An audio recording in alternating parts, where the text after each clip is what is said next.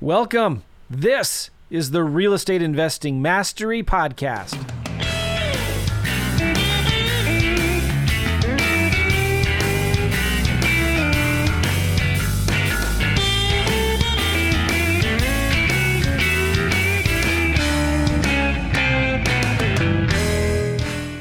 What's going on, guys? Joe McCall, Real Estate Investing Mastery Podcast. Hashtag Dirt Flipper. How do you like my new logo behind me? Those of you watching me on YouTube's. Glad to be here. As you know, if you've been listening to my podcasts for the last 12 or 13 years since I've been doing this. Is that crazy? I started this podcast before my youngest daughter was born. Anyway, I've been talking a long time about real estate.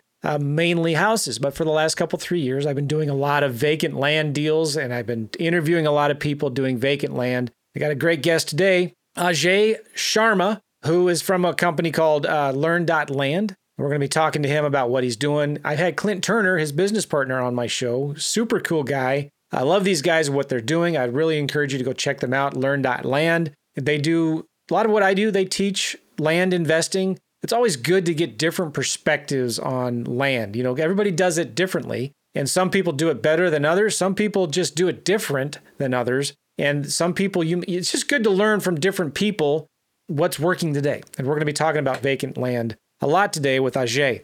Now, I want to tell you something I got for free that you should go check out right now at simplelandkit.com. It's a kit that I put together. It has like 6 or 7 different things in it to help you get started on your vacant land journey. Direct mail swipe file, the contracts I use with sellers, the scripts I use with sellers, the scripts I use with realtors, a software that I put together that helps you analyze and evaluate vacant land deals, and then tells you what you should maybe offer. You can play with the numbers a little bit, and then you click submit or something like that. And it gives you some contracts that with the cover letter that you can actually send to the sellers if you want. It's all for free at simplelandkit.com, but you better hurry up and go there because pretty soon I'm going to be charging like $7 for it or something like that, right? Also, after you put in your name and email to get this kit, there'll be a little invitation to watch a webinar where I'm going to teach you how to use everything that's in that kit. All right? So please go check it out, simplelandkit.com. Anything else I can think of here before we bring Ajay on? Let's do it. Let's bring him on to see if I've been having camera problems, so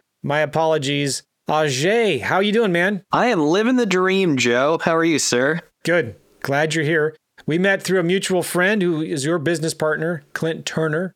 You guys are doing some really cool, amazing things you can see the link right there, guys, learn.land. Go check them out. Clint has been teaching and doing this business for a long time. I've learned a lot from him over the years, and I like what he's doing. Gives a lot of really good information away for free on his YouTube channel, so go check that out, learn.land. All right, so let's talk about your journey here. How long have you been doing land investing, Ajay? Yep, sure thing. So I have been in land for just over 3 years now. I started in September of 2020. Started over with the Are You Tipster camp. Good friend Seth Williams. Got one of his YouTube videos in my algorithm. Were you on the show with him? Yep, I helped him co-host some episodes now. That's okay. That's where we met because maybe it was still through Clint. But I remember, just backstory for everybody else listening. We had been talking back in May, had a podcast scheduled, and I had my open heart surgery early June. So like that threw everything in a loop. And I texted Ajay and I said, hey man, could we just reschedule? He's like, yeah. So now it is fast forward almost 5 or 6 months. Yeah. Finally doing our podcast. So this is all coming back to me now. Sorry about that.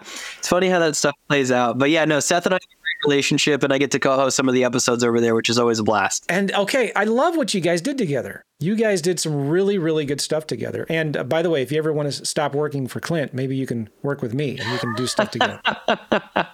Anyway, Seth Williams, I've had him on my show for a lot also. And good. All right. So you got your start with him. Interesting. Yes, sir. Yep. So I went through his course. And, I'm somebody that I'm a big ready, fire, aim kind of guy. That's the best guys. Yep. I got 3 modules in out of Seth's 15 or whatever. Seth's just such a detailed, in-depth kind of guy. Dives so deep in the detail. I know. He does, which is awesome, right? Because it's just there for everybody. And so I got 3 modules in. It was great. I know what I need to do. I need to get a mailer out, right? So sure enough, I sent out a mailer. And this was 2020 when things were a lot less competitive than they are now, right? Which, by the way, I remember those still people in 2020 complaining about the competition back then, right? People will always complain about it's too hard to find sellers. It's too hard to find buyers. But anyway, yeah, I had to throw that in. It felt like the gravy days, man.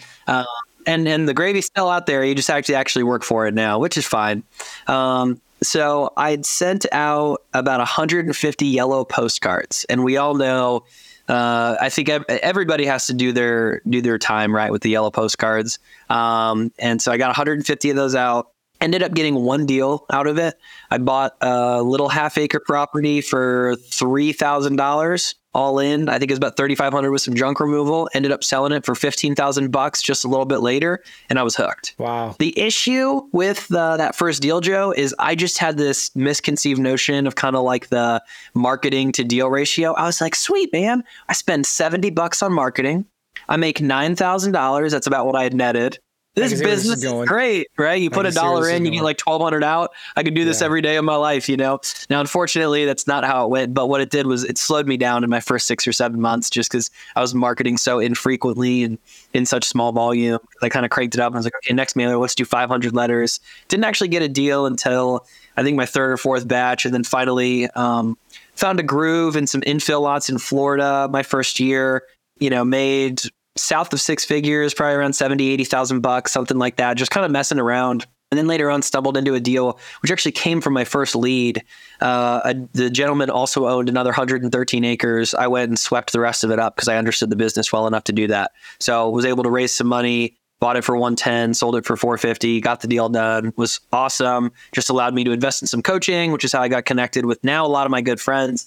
But at the time, that's where I got plugged in with Clint. You know, I originally hired him as a coach and a mentor, and now we're partnered up, which is cool. And have scaled up the business since. Now I've got a business partner in the land business. His name's Ben. He's my day-to-day operator. He is phenomenal at what he does. And then we have 4 staff working for us, and I have an executive assistant. So we got people firing off on all cylinders, and we're having a fun time, Joe. Nice. All right. So let's talk. You've been doing land for 3 or 4 years now, and you've seen a lot change. I mean, really, a lot has changed in the last 3 or 4 years, hasn't it? When I've been doing real estate, mainly houses, since 2006. Started doing land. I went to a Jack Bosch workshop, like a boot camp or something, and started learning about land from him. Jack and I go way back. Jack's a great guy too. I'd recommend you all go check him out.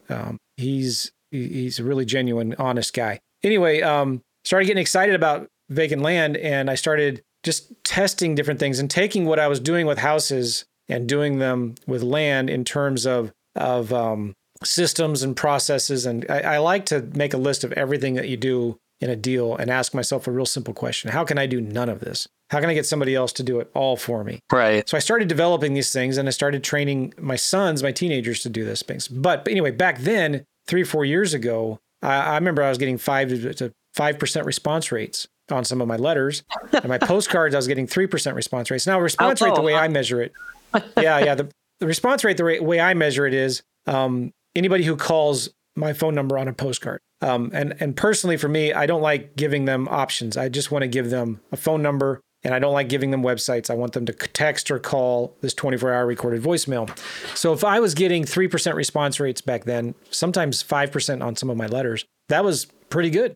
And now I'm doing about 1%. But still, I'm not complaining because the numbers are still the same in terms of deals to offers. And that's the big metric that I like to look at. How many offers do I need to make to get one offer accepted? And it's still the same. It's depending on if I talk to them first or not.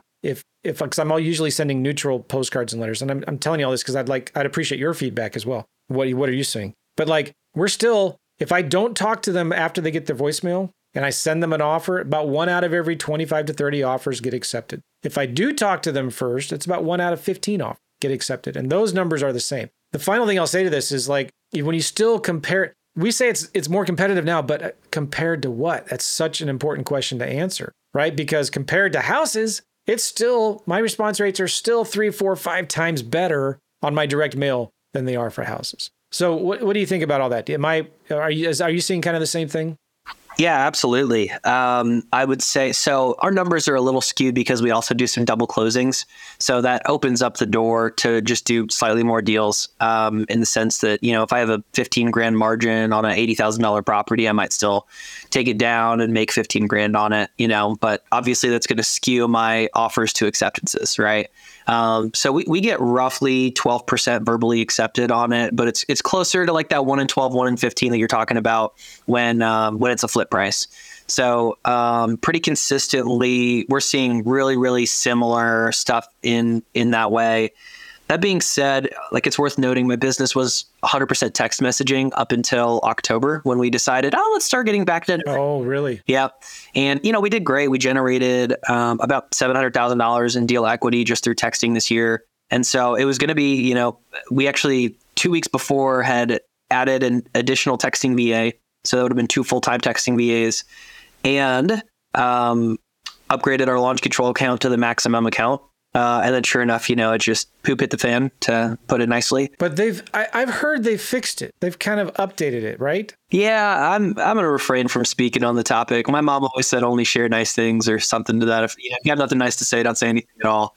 So I'll refrain. Okay, I feel your pain. But what I'll say is our team decided it was best that we just stopped entirely. And so we've redeployed our texting team to prospect like on-market subdivide deals is kind of what we've been focusing on. And we've got a pretty big Rolodex for folks to partner up with and some good money partners and stuff. So that's kind of the business we want to build, is doing pretty consistent low 7-figure flipping business, and then, build in an additional 7 figures of profits through subdividing properties. And so I think we're well on our track for that in 2024. And I'm excited about the systems we're building up. But I'm sorry, your original question was simply just like what type of responses we're seeing. And I would echo that, yeah, the as long as you're willing to pick up the phone, a lot of the times, like you'll get the deal done more often than not. We don't do a lot of just sending out the blind offer necessarily, which I think you alluded to. I think we've been meaning to implement that when we struggle to get folks on the phone, but we've got some really good kind of lead management frameworks that our team uses to get over 90% of the folks that call in back on the phone. So I want to brag on my team a little bit. My team is phenomenal at getting sellers back on the phone and driving that all the way through the offer. Yeah. Well, that book right behind your head there. Do you see that book? Who Which Moved one? My Cheese? Who Moved My Cheese? Oh, my cheese. It's a great one. I love, and I'm constantly looking at that too, because I remember reading that book when I was working at my job in 2001, and I don't remember why somebody at my corporate job recommended it, but I remember thinking about that. Like, if I ever go work for myself, I always need to be cognizant and aware of the cheese moving, because the cheese moves, and everything has a shelf life at the same time, right? Like what used to work a year ago is not going to work the same later from now. And so we constantly need to be looking at where is the market going, what is working. And I'm seeing more and more people doing these smaller subdivides or entitlements or something like that, right? So I want to ask you some questions about that for sure, kind of where you're going and where do you see the cheese moving in the future? But boy, I got so many questions for you. I want to ask, you'd mentioned earlier, you kind of got started with vacant land doing infill lots. Yep. And then you moved more to recreational land, larger recreational, more rural land, right? Correct. I was kind of the opposite. I was doing I was only targeting like 2 to 4 plus acres, maybe in some counties, right? Only going after the bigger lots, and was doing great with it, right? But I interviewed a friend, Ray Zhang, but I think he pronounces it Ray Zhang. Guy, super nice guy. And just a few years ago, he was like from China, homeless in Florida, and started listening to Tom Kroll's Wholesaling Inc. podcast, started wholesaling houses. Now he's doing a bunch of land deals. Anyway, he was like, his philosophy was so much more simple. It was like, I don't care what it is. I'm just going to follow the demand. And he would go in and he would see,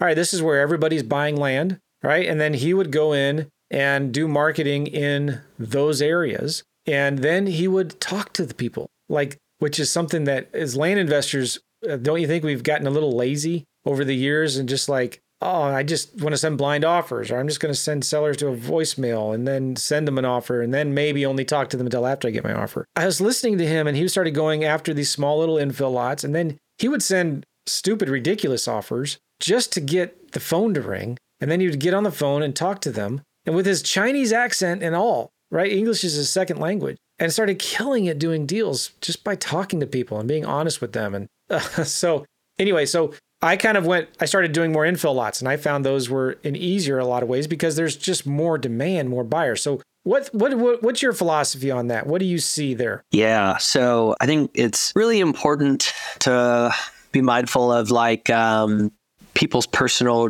journeys. And here's what I mean by that is I was doing all infill. I was 100% all in on infill. Particularly, I was doing Florida infill. And then back in the spring of 22, I'm like, what year is this? Spring of 22, our good, the Fed, right, which I'm sure you're plenty familiar with, decided to begin hiking interest rates. And I overnight had like $30,000 to $40,000 of deals just fall apart. I was at a place where I had begun to, and let me take a step back. I began starting to work with national home builders, spec home builders. Everyone got scared. Interest rates went up and the market just like froze. And I was doing a bunch of these assignments and they were pretty thin, but they were working and we were making money. And I know people that still do them and make great money doing it. But I'll tell you, Joe, are you familiar with the Enneagram at all? And this has a tie-in. It's a personality assessment test. Okay, so I'm a type 7 wing 8. A 7 is an enthusiast. So I just love fun. I love life. But I have this wing 8, and I can't remember the name of it. But what I can tell you is a wing 8 typically really likes control. So this all ties in, when the Fed hiked interest rates and all these builders got scared, everybody backed out of their contracts. Now I had to be a jackwagon and go back to my sellers and say, I can't do the deal, which I hate doing. Very seldomly do we do that. And so I felt horrible. I lost a bunch of money. I did a bad job of balancing risk. So I wasn't very cash heavy at the time. I had hundreds of thousands of dollars in land, and then everything started going stale for a couple of months, depending on what you were doing. I had to take a haircut on a couple of things to keep lights on. And I just got scarred, Joe. And so it actually was so good for me, though, because it changed my fundamental philosophy on investing, where I said, okay, we're going to focus on value instead of just like trying to make a margin, essentially, right? And let's just go back to fundamentals. Let's just buy dirt at 30 to 50 cents on the dollar, and you have a margin, right? And I said, hey, if the economy goes to poo-poo, right, who is still buying dirt? Well, you got your old boys that are blue collar, that are still going to buy a rural recreational, that'll buy on owner financing. I have enough partners that'll buy a note where I can liquidate my property pretty quickly if I need to, still get a bunch of my cash back. So I just followed the demand in rural recreational. And truthfully, what I liked most about it, there's twofold here, okay, is number one, the control piece. So now I'm not at risk of interest rates just like demolishing the business overnight. Will it affect it? Absolutely. Higher interest rates means, less purchasing power for your end buyer, which ultimately means they can afford to pay a little bit less. But if I buy a property for $60,000 and instead of selling at $150,000, it sells at $120,000, I'm still pretty happy. You know what I mean? Versus if I have a property under contract for $25,000 and I need to get rid of it for $30,000 to $35,000, and now these builders can only pay $28,000. That sucks, man. I don't want to play that game. And so I just said I was so sick of playing the game where I make $3,000. I'd rather play the game where I make $30,000 to $80,000 on a deal. And so that's exactly how we engineered the business. And so I went back and said, let's get a fatter margin. Let's grab the right cheese, right? Yeah. And I said, you know what? I know folks that are scared, honestly, probably want to get out of the cities. If they get laid off, they may even have a good excuse to leave them and go more recreational, more rural. And then I just stayed pretty close to major metros where I know there'd be fairly consistent demand. Now, that means instead of disposing of my lot in 30 to 60 days, like you can super easily with an infill lot, it's closer to a 3 to 6 month turnaround time, which I'm okay with because now I'm a lot more cash heavy. I don't really use leverage. I like to keep 9 to 12 months of OpEx in terms of like my payroll and marketing expenses and everything in my cash accounts. Yeah. And then separate money for deal funding. And so, and then we work with a lot of deal funding partners instead of putting our own money at deals, depending on it. So anyways, it just completely changed my philosophy on investing. We still do some infill lots, Joe. So like it has to be a smoking deal. And I'll do an assignment every now and then. I'm just not subject to it now, if that makes sense. So like we did a deal outside of Waco, Texas, where we bought it for $8,500 and I sold it for $43,000. That's a great deal, man. Like I'll do that deal every day of my life. You know what I mean? And that was an infill lot that a spec home builder wanted. But man, if I got stuck holding the bag, I guarantee I could sell that thing at 15 to 20 all day, no matter what, right? Rain or shine. Are you using your own money or using private money to fund these deals? Really depends on the deal. We actually do a lot of double closing. About 40% of our business is we'll find an end buyer and then line up the closings to be on the same day. So obviously we don't really need funding, or if we do, it's transactional at that plate. Aside from that, when we are purchasing the property, I'd say probably 80% of the time, we're going to use a private money partner. And thankfully, I'm well networked enough that we have some hard money partners and then we have some equity partners. On the equity partners, it's very private relationships that just like kind of trust me to do deals that I don't have to check with. And we have a 70-30 split, 70 to the operator, 30 to the investor. And then on the private money side, I've got one private money guy that gives us 2 and 12. Anyone that doesn't know, hard money terms, that's 2 for origination points and then 12 on the note with 12-month terms. Interest only at the end, basically, which is nice to know, like installments or anything like that. So can I ask you a question about that? Yeah, sure. Your Go private ahead. investor, it's 212, so 2 points right up front. Yep. And then it's 12% interest annually. Correct. But if you only hold the money for 3 months, you're just paying them you're only paying 3 months of interest, right? You're not paying them the full 12 months of interest. It depends which lender I work with. I've got some that they will set a minimum of, regardless, I want this. And then I've got others that do it annualized. So it just kind of depends on the deal, man. And people's risk appetites change all the time. And you've got to, but there's no rules, you know what I mean? So it just depends. Yeah. It depends. So let me ask you then, on your deals, are you, in the way I call it, I wholesale or buy and hold my land deals, right? So like, how does your operation work? Do you mainly try to wholesale all your deals? So we will wholesale. And, when I say wholesale, like we get explicit permission from the seller to list on the MLS before we title to it, right? So we'll either have a marketing and assignment clause in our regular purchase and sale agreement, or depending on the state, we'll go as far as to get an attorney in fact document signed. So that's, a step above that, but a step below like a power of attorney where you need an ID and a notary and that whole thing. Whereas attorney in fact, you can just kind of get a DocuSign and you're good to go in most states. And so, and I'm not an attorney and this is not legal advice. We've been doing the same thing. Yeah. Awesome. Yeah. So we do that about 40% of the time. It really just depends on the deal. Like we had a deal in North Florida. We got under contract at 160. We got an attorney in fact document signed. We sold it to an end buyer for $230K cash. That's one that I thought it was worth $220 to $250. I didn't necessarily want to take it down. And it just gets, some of those deals get a little bit thinner when you start sharing the pie, right? So it just makes sense to wholesale. Alternatively, though, I'm trying to think of a good deal. We have a deal we just bought we bought it at 150. We cut it up into 2 smaller lots and we have it on the market right now for 280. So that was one that we originally had it listed at 300. I thought it was worth 300. It's probably worth closer to 280, 270, somewhere in there. But that's one that we worked with a money partner with because I'm like, I don't want to rock the boat on this deal. because you're doing bigger deals now. You are doing, you said double closes. So like, what is how many months do you have to close with the seller? Typically 3 to 6, depending on the seller. 3 to 6 months. Correct. Nice. I just shoot for 3, and you're asking for 6. Yeah, it really depends on the deal. So we have an in-house deal calculator, and it all depends on pricing. So for us, and I'll kind of reveal the numbers here. It's like if you give me 6 months, you've got built-in costs, right? I'll build in 3% for a buyer's agent fee, miscellaneous costs, and then title fees. So if it's worth $100,000, I'm going to go minus all that. We'll call it 96 now. And then I need to make a margin. Our minimum is $15,000. So then I'll subtract another $15,000 off that. And so, 96 minus 15, it'd be $81,000 would be our 180-day purchasing price, basically. Hey, if you give us 180 days, we can market the property. We can get you under contract at 81. I'm pretty confident I'll find a buyer at 100 within 6 months. I can find a full market offer within 6 months on most properties in a decent area, right? Alternatively, if we're doing 90 days, I want 90% of market value minus costs minus 15K. So if it was 100, my base number would actually be $90,000 minus the 15K, minus the buyer agent commission, because I just think I'm going to need to discount it a little bit to make sure I move it in 90 days, depending on the market. If it's an infill lot, you're going to have no problem moving it in 90 days generally, because you can always drop the price. We'll go outbound and call spec home builders sometimes.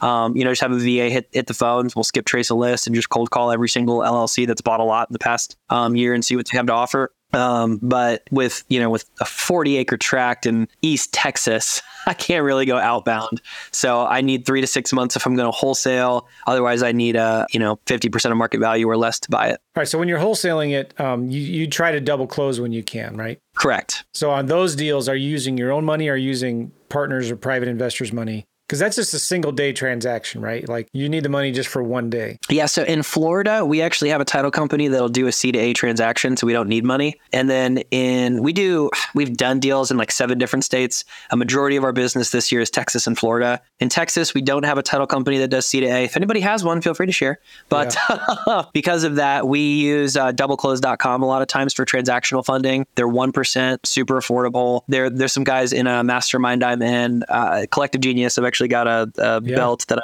won at the mastermind from the last one, which is I used to be in Collective Genius when it started. Oh, it's a great group. Yeah, we've gotten a lot of value from it this past year. And I think, the program we're in is specifically for folks that are kind of within like a 30 to 100 deals a year, which is exactly kind of where we were when we joined. And it was, you can do more or you can do better, right? And I was like, well, I don't want to do 1,000 transactions a year. So we focus on just doing better deals over time and running a better business and being more controllable. I think one of the cool things about the land business is after you get to a certain place, it becomes really predictable, And I think anybody that believes otherwise just has a limiting belief on it. Because it's like, man, you send the mail, you make the offer, you buy the deal, you sell the deal in 3 to 6 months, like balance your cash position out and you'll make good money in this business. Yeah. Okay, so Collective Genius is a really good group. Medley and I go way back. So are you keeping any deals and selling them on owner financing? I am not. I'm too young, man. I just want to make my money right now. So I'm building up my cash nut. I love the idea of owner financing. The returns look great, but like I'm not sitting on enough liquid to be like, I love these 30% annual returns, So for us, it's just, let's just keep building the cash nut, reinvest in the business, reinvest in talent, reinvest in marketing, and, obviously take a decent amount home. But we're not doing any financing. We'll offer owner financing on our properties and we'll just sell the note to an end buyer if we do it. Isn't that interesting? We just started doing that a little bit, selling our notes. And it's been like we wholesale maybe 85% of our deals, and then we owner finance 15, 20% of them. But we've got a nice little nut, and we just started selling these notes. And it's like, dang, why didn't we do this before? Yeah. One of the cool things about land that I like is I'm 49, right? And just had open heart surgery. And so I think about, how much longer do I have, right? But one of the cool things about this is if I wanted to, and I just wanted to retire and quit, I could easily, within a year, get 10 to 20 grand in recurring passive income from vacant land notes. It's not that hard. Just keep the ones that we're wholesaling and sell them on owner financing. It's kind of reassuring and comforting, isn't it? To know that you could pretty quickly get to that kind of cash flow number if you wanted to, right? Absolutely. And I think that's just a function of having a certain skill, right? It's like, hey man, like I'll learn the subject matter. And when you get to a certain skill level, I'm never going to be afraid again about producing income for me or my future family. It's like, man, I have skills. I know how to sell. I know how to negotiate. I know how to call people. I know how to pick up the phone. I'm not afraid to do any of that. I know how to work. I know what moves the needle in a business. So like, I'm going to make money forever. Right. And let's say real estate goes to heck for whatever reason, and maybe there's just literally no buyers. I mean, I think the business model will always work. People will always buy and sell dirt, right? Yeah. But even in a hypothetical world where they didn't, man, I'll go sell life insurance or payment processing and go build a business that way and still go figure out how to make $100,000 a month. It's like, it's all the same stuff at the end of the day. Business principles and practices just don't really change. They're fundamentals that are tried and true in all businesses. And it goes back to who moved my cheese too, because like exactly those things stay the same. Sales and marketing, man. And I always say this, we're not in the real estate investing business. We're not in the land business. We're in the marketing business. 100% true. You can understand that. You can, no matter where the cheese is moving, you can make that work. Absolutely. Really. That's so cool to hear. All right. Talk about the marketing that you guys are finding working today. Yeah. What are you guys doing? Yeah, it's actually a really interesting time for you to be asking me that question, Joe. I'm not going to lie. Because we were all text message until about a month ago. What I can tell you though is I work with a lot of different clients and, the stuff we do over at Learn Land. So I have exposure into quite a bit of what's working today. In our business, the moment we got wind of launch control being at risk, we dropped 25,000 postcards because I have a team of 4, man. I got to keep them busy. And so, I was like, well, let's just go spend a quick 10 grand and bring in some leads. And it's funny, the mail is barely starting to hit. We already got 3 contracts and a verbal on a pretty decent deal. The 3 contracts, pretty small deals. Each one's like 10, 15 grand. The 2 verbals, one's a 30 grand, one's like a 70 or 80. So it's like, okay. Mail works, right? And that's what I'm trying to get at is anybody that, there's so many sexy, different marketing channels out there. cold calling, PPC, text messaging, ringless voicemail, man, it all works, right? I don't know the legalities of every single one, but what I can tell you is every single marketing channel works. And I've done cold call. We did text message. I've done PPC. I haven't done pay per lead yet. So I'm talking to a couple of vendors in that arena. But what I can tell you is it all works, right? And so I just knew, hey, I know how to turn on mail. And obviously, it's a little funky during Christmas season, which is why I'm glad I dropped it 2 or 3 weeks ago and not right now. But we were able to drop 25,000 postcards. We're doing a split test right now. So my business partner, Ben, is a awesome dude who has a great smile. And we put this fun, cute picture of him on our postcard next to his dogs. Well, his aunt and uncle's dogs. He doesn't have any dogs, and basically just said like, hey, we want to buy your land, but it has this personal touch, right? And now we're split testing that against kind of the postcard mania, just like we buy land for cash or whatever type postcard. And we're going to see which one brings in both more responses and more deals over a 12,500 sample size between the two. I'll bet you a glass of iced tea, the more plain, boring, ugly one works better. You think so? Man, we're getting really good response. So far, Ben's is winning, believe it or not. Are you serious? 100%, man. We're about 4 times more successful on the one with his face on it. No way. It's early, Joe. So we've only gotten about probably 10 to 15% of the leads that I would expect from our postcard. So I'll still give you a glass of iced tea if you win. Sweet or unsweet? Whatever you want. All right. I have a student who was, I forget her name. Let's just say her name is Mary. And she was doing a lot of direct mail, and she was getting frustrated with the results. She changed it she was doing houses at the time, and she changed it to Mary Buys Houses. She got an LLC, Mary Buys Houses. And she included a picture in her postcard of her shaking somebody else's hand. And they knew it was Mary. And she signed the letter of the postcard, whatever. Give me a call. Thanks, Mary. And I don't remember the numbers, but it like radically increased her response rates. Wow. Because it was a lady. It made people feel more comfortable. I thought that was fascinating. So on your direct mail, are you sending people to a phone number, a voicemail, a website, a QR code? What are you doing there? We do a little bit of everything. We used to have a QR code, and then we just haven't implemented it yet on the postcard. So I'm a big fan of just giving them all the options. Like in marketing, I want to meet the seller where they are, right? And so they can do everything except for text, which I wish they could, but we're using Pat Live. So they can call in the number, they can email, and then they have our website. I think those are the most immediate ones. And now what we do that's different than I think a majority of land businesses is we're big on like the booked appointment train. So if somebody calls our Pat Live number, we're going to try to get them to schedule an appointment with our lead manager, who's then going to get them to schedule an appointment with our acquisitions manager. So we're kind of a 2-step process. Number one is kind of the diagnostic phone call of, how long have you owned the property? Are you the only seller? Back taxes, probate, road frontage, all that kind of stuff, right? And then if we can get them to volunteer an asking price, awesome. We do about 70% of the time, which is really, really good, I think. And then in the second kind of call, that's when we make our offer. And so for us, we are getting a lot of success out of booking those appointments because we just get a lot more people that show up. And then we've got a rock solid lead management process, man. Like we double and triple dial our sellers for a very long time, very frequently early on. And I'm happy to break some of that out here, but we talk to over 90% of our sellers very consistently. Wow. Good for you. So that's more like follow-up, right? Yes, sir. Yeah. Very aggressive follow-up. Nice. Have you noticed which works better on your postcards? Well, by the way, are you sending like a neutral letter postcard? It's just, hey, if you want to sell your lot, call us. Exactly. We've been testing range postcard. And there's this guy, Rick Ginn. He's got a YouTube channel called Flip with Rick. And he has a thing called ROS postcard. I forget why. But he was doing this for houses, and he would send a postcard saying, hey, do you want to sell your house at 123 Main Street? We'll pay you $35,000 for it, phone number. And would get a lot of calls from it, a lot of angry calls. But the few calls that he would get that were good were really, really good leads.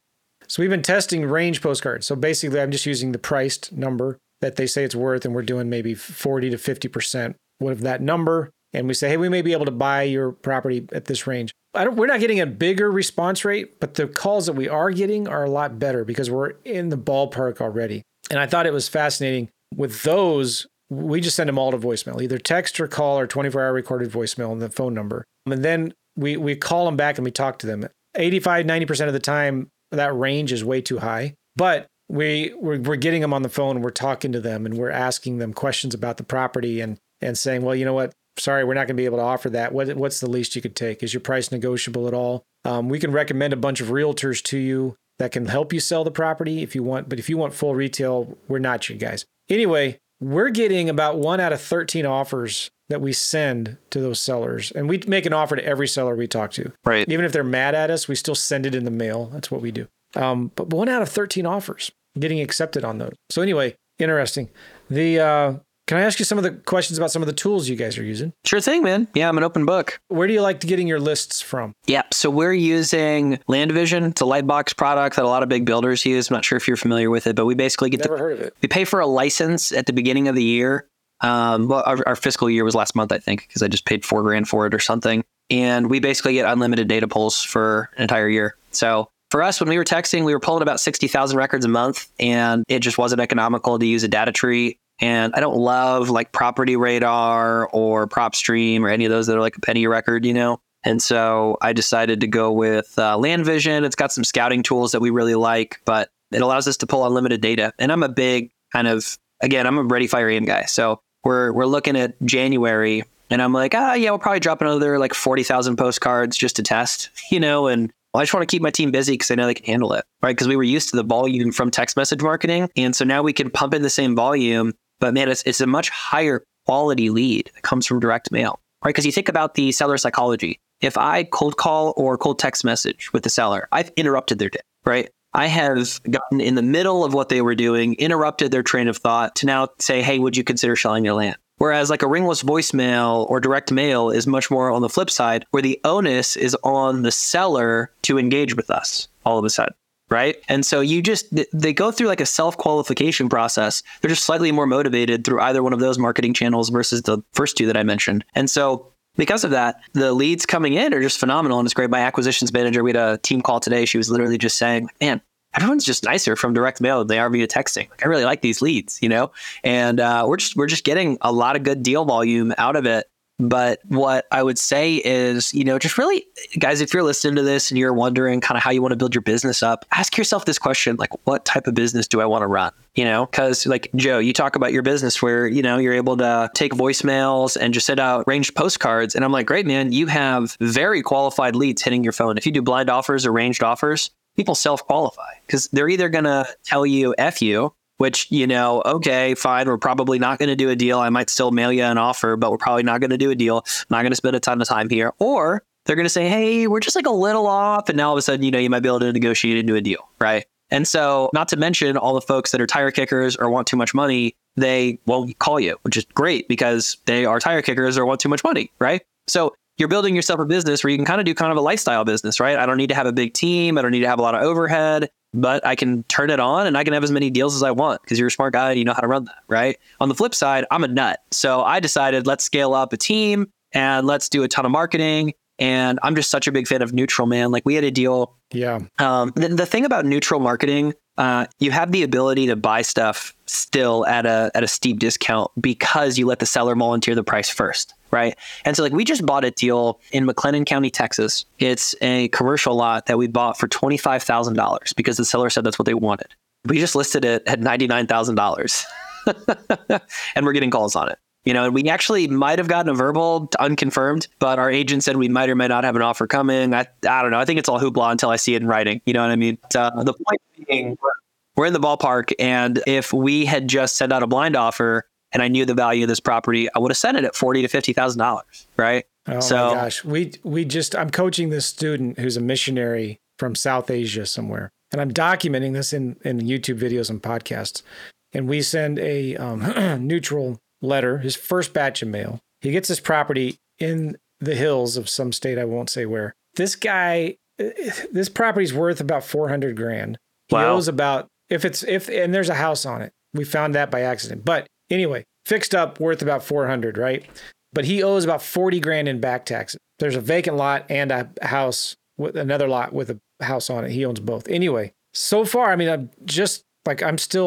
don't know if this is real. The guy he says, listen, if you can take care of my back taxes, give me $6,000 in my pocket, I'll be happy. So we'll be all in for maybe $65,000-$70,000. And this house and vacant lot is worth about $400,000. That's awesome. All fixed up. Now, it's going to need a lot of work. I think we could wholesale that thing pretty. But here's the point. I brought that up. If we would have sent a blind offer, there's no way. We would have offered way too much. Exactly. For this thing, right?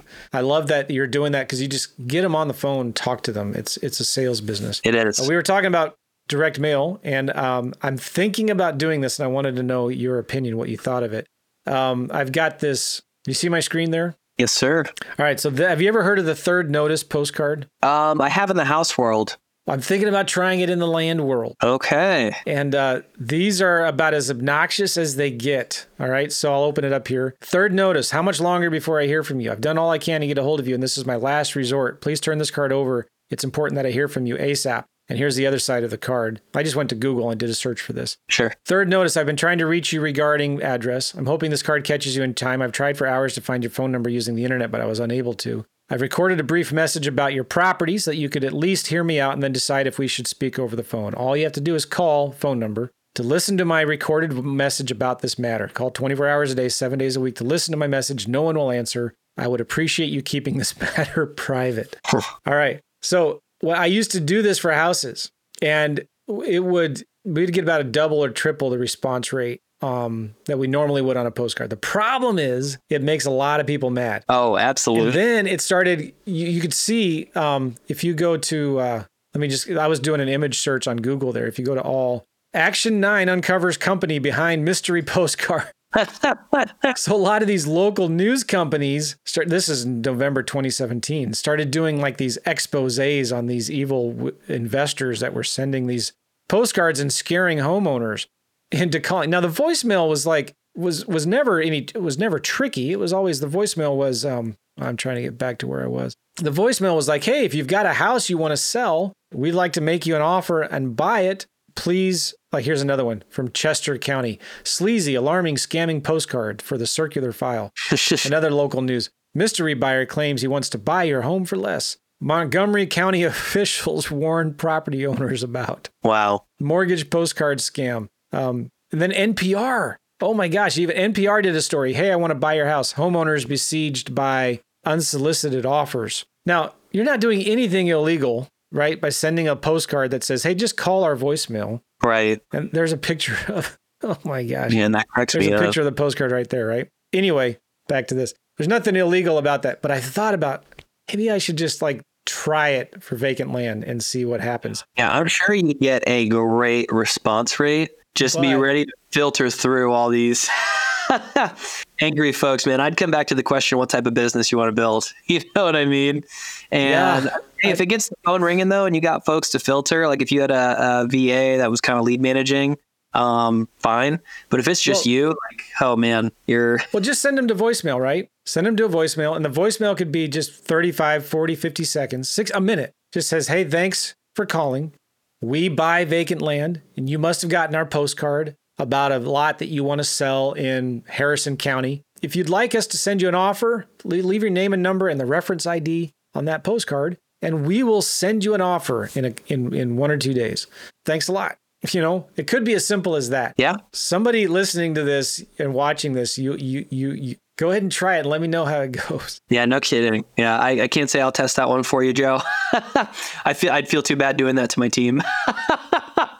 We'll see. I know the guy who wrote that postcard, and I won't tell you who it is, but he's a big copywriter, loves copywriting, and he wrote that postcard because he just wanted to do something that he knew would get more calls. It's a whole curiosity thing, right? Yeah. So maybe there's another way you could raise that curiosity. Yeah.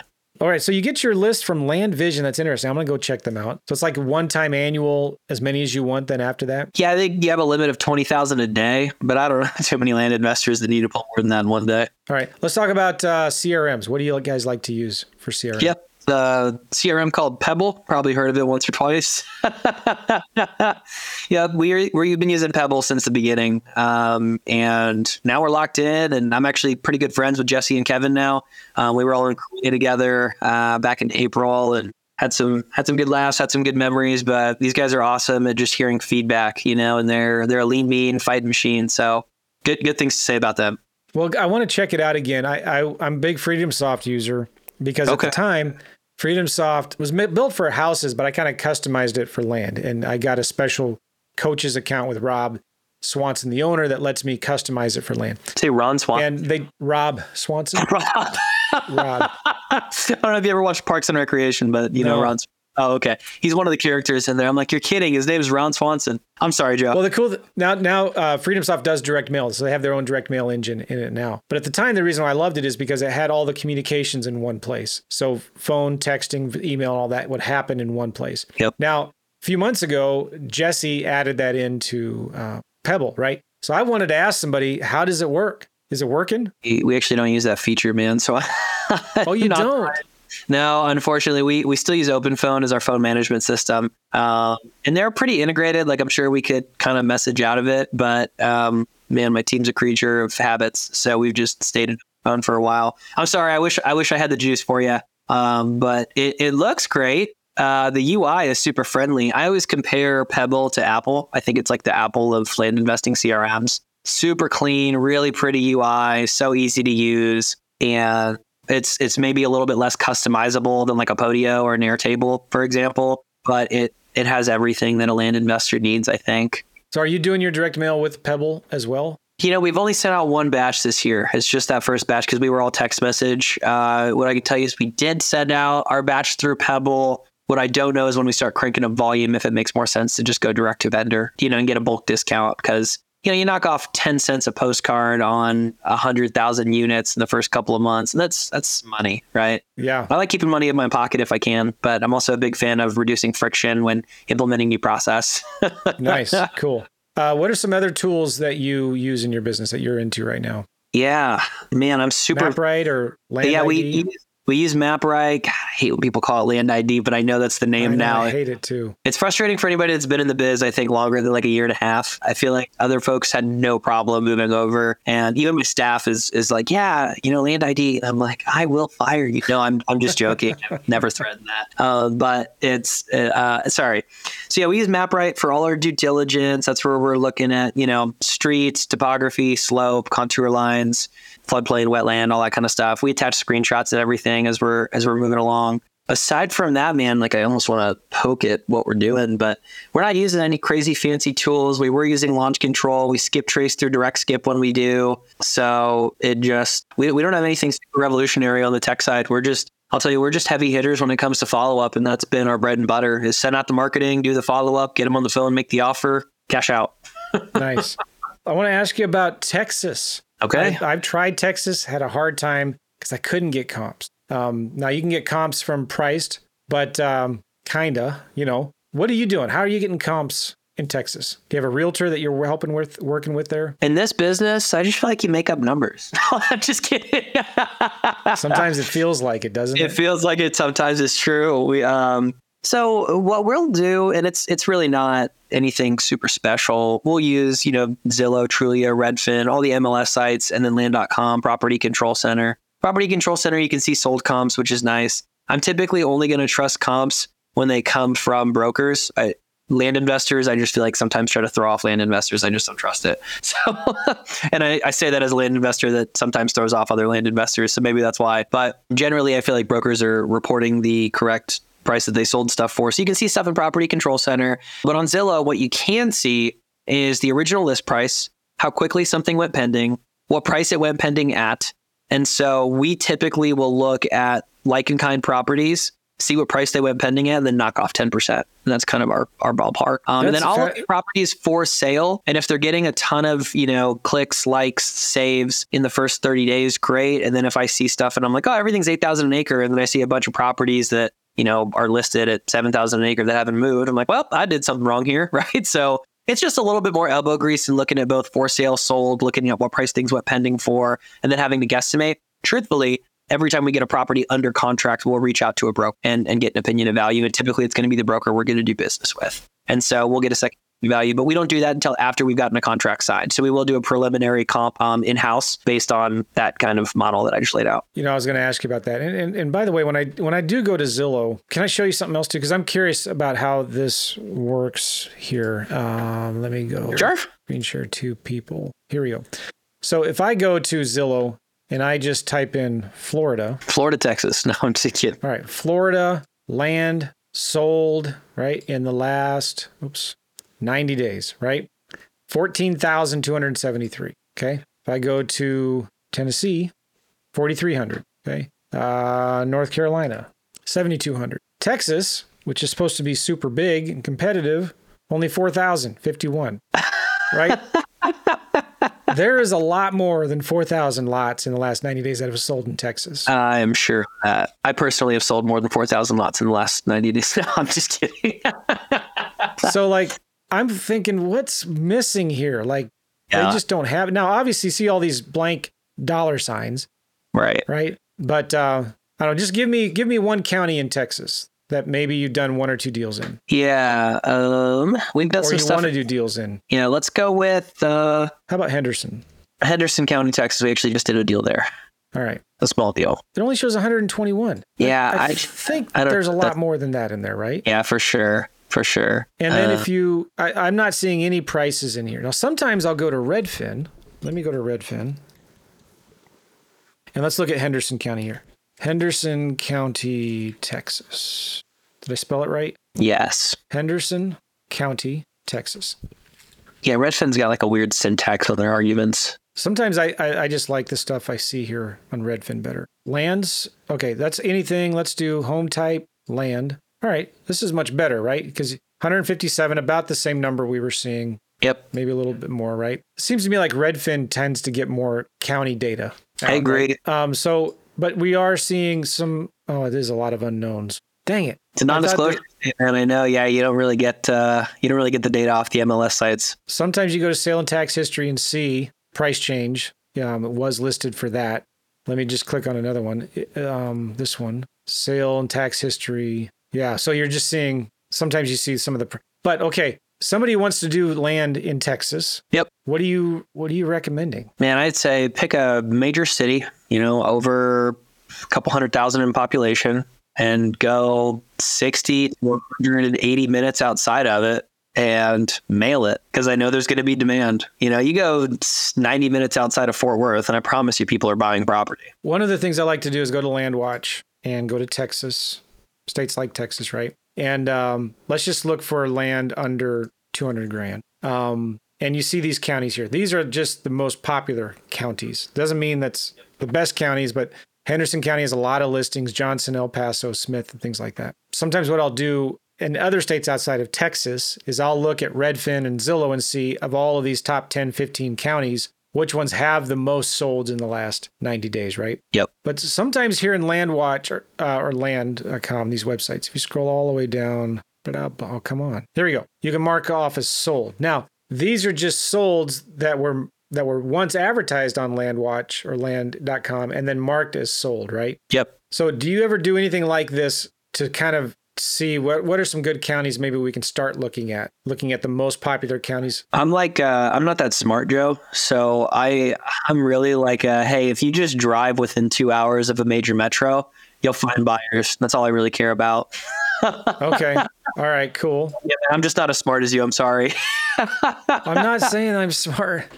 I'm trying to figure this out. Keep it simple. So like, let's look at Lamar County. Have you ever done a deal in Lamar County, Texas? We've done some marketing there, I think, but I don't think I've bought and sold property there. Lamar, let's look in Redfin, Lamar County, Texas. So if I zoom out here, it's kind of maybe an hour northeast of Dallas area, close to the Oklahoma border. Redfin says there's been 52 vacant lots that have sold in the last 90 days. We don't know the pricing. Some of them we do. It's interesting. So look at this. It does give sold pricing on Redfin there. Interesting. Huh. Some counties have it. Redfin has it in some counties, and some counties it don't. Yeah, I don't know if it's a county-wide thing. I do know sellers have, like, it's non-disclosure, but I do believe, like, sellers can say, sure, make it public data, is my understanding. I don't know if it's the seller or the buyer, I guess. But look at this. Redfin has sold prices. Oh, no, look. It says last list price. Got it. But that's still good. Last list price. Yeah. Nice, because then I like what you did there. You said you'd take 10% off or something, right? Yep, exactly. Maybe that's the trick. Yeah, I'd look at that and look at the dates and be like, well, moved in a month probably means it's pretty accurately priced. There's good demand if something moved in 30 days. Probably means you priced it a little too cheap, in my opinion. But yeah. It was a small infill lot, though, I think. So maybe that's pretty accurate. Okay, so have you ever looked at Privy? Have you heard of Privy? I've heard they have really good MLS data. Yeah, somebody just mentioned them to me recently, but I've not looked into it. I think it's a pretty cheap subscription, though. It's like $100 a month or $150 a month or something, and you're able to see some MLS data. Okay. Yeah, it's not really been a concern of ours. I mean, again, I know there's demand in certain pockets in all the major Texas cities, and we just get close enough to make an offer, and we'll get it under contract, and then we'll go double check with either a broker or some other way and get the deal done. So yeah, I don't know. I don't overthink it a lot of times. Yeah, it's good. And you're relying heavily on realtors. I just kind of started doing that 6-8 months ago. Nice. It's just so much easier, isn't it? Right? You don't have to worry about. And some people ask, I get this all the time, and I'm curious to what you say is, well, how can the realtor sell it for you when you don't own it yet? That's illegal, immoral, and fattening. You shouldn't be able to do that. I disagree. Okay. So, I mean, in our attorney in fact documents, we have explicit permission that we not only have the right to assign and market the property, but that we also can accept and negotiate offers on behalf of the seller, and explicitly stated leverage the multiple listing service to do so. So like it doesn't get more clear than that, And it's like, hey man, like I'm going to market the property, but listen, it doesn't change anything. You're going to get a check in 180 days. Title company is going to ask if you want to wire or a check. That's usually our verbiage is you want to wire or a check. Well, and that's cool too, because a lot of these states that do have wholesaling as illegal laws, really, they just want you to use a realtor. That's it. Really, it comes down to that, right? All right. And you could argue till you're blue in the face. I think the National Association of Realtors is a cartel. They have monopoly power, and things are changing, and that's a whole nother discussion. So that's good, I think, for the industry, right? Yeah. There was those of you that don't know, there was a recent lawsuit that was just not settled, but like went against the National Association of Realtors. There's like $1.8 billion fine. The judge changed it to $5.4 billion fine. And there's another lawsuit that's even bigger in Illinois that's going to be happening in about a year, where they're asking for like $20 billion. And they're suing, instead of just, I think in this lawsuit in Kansas City, they were suing 3 or 4 brokerages. In Illinois, they're suing like 20 of the biggest brokerages in the United States. Wow. It does not look good for the realtor industry. I think it'll adjust, it'll change, it'll find a way to figure it out. And those that can adapt and can know where the cheese is moving to will figure it out. And in fact, I'm predicting that the realtors that are smart enough to see where the cheese is moving to, these next few years will be some of the biggest years for the people willing to see, will be some of your biggest, most profitable years for the realtors that know how to adjust and change for the changes that are coming. You know what I'm saying? Yep, absolutely. Okay, so you're using realtors more. I wanted to ask you then, what was it? So determining your price for properties. I see a lot of people tripping up on this, right? Like, I don't know what to sell it for. I'm getting comps all over the board. It's too confusing. It's overwhelming. What do you teach people at Learn.land? Like how to just keep it simple, and how do you price land there? Yeah. So, there's a kind of two, I guess if we're explicitly talking sales, what I'm going to say is, well, what did you comp it at? Right. Generally, I'm going to comp until I'm about 70% accurate. Right. I always say, like, listen, guys, to make your offer on the acquisition side, when you're comping a property and you say, it's worth 85, 90, and you kind of cock your head and you're like, it's in that ballpark. I'm like, great, go make an offer at 42.5, right? As a conservative offer right there. And then I'd go price it at 90, right? Now, if I think it could be worth a little more, maybe I'll start it a little more and then drop every 30 days, right? But generally, man, it's like, hey, what'd you get for your ballpark number? Do you think you could go a little bit more aggressive? If you do, try it out. If it doesn't work well, drop the price. It's as simple as that. And so you make an offer at about 50% of what your ballpark is. Yeah, if I'm buying, we're going to start at around 42.5 and we'll go up to 50. It's not supposed to be that easy. I thought it was supposed to be harder than that. Man, those are just garbage stories people tell themselves. This is a very simple business. I'm so glad you said that. It really is. It's not that complicated. It's really hard. Man, okay, you've been real gracious with your time, Ajay. Talk about Learn.land. You're working with Clint in this program. You guys are doing a lot of deals with students, which is cool. Talk a little bit about that. Yeah, no, it's been a lot of fun. Specifically, we launched a Subdivide program earlier this year where we've been able to partner with some students on deals, which has been really cool. I think a lot of people get scared when it comes to cutting up dirt, and it's pretty simple, relatively. Like you get a survey and you record some lines and you cut up some dirt. Aside from that, maybe you put in some driveways, a well, a culvert, and it all sounds really scary because normally we're just used to pushing paper. But, it's you call a couple contractors and get her done, right? Now, there's pitfalls to all of that stuff, so you want to work with people that understand it. But, we do coaching in the subdivision arena and have done deals on that spectrum.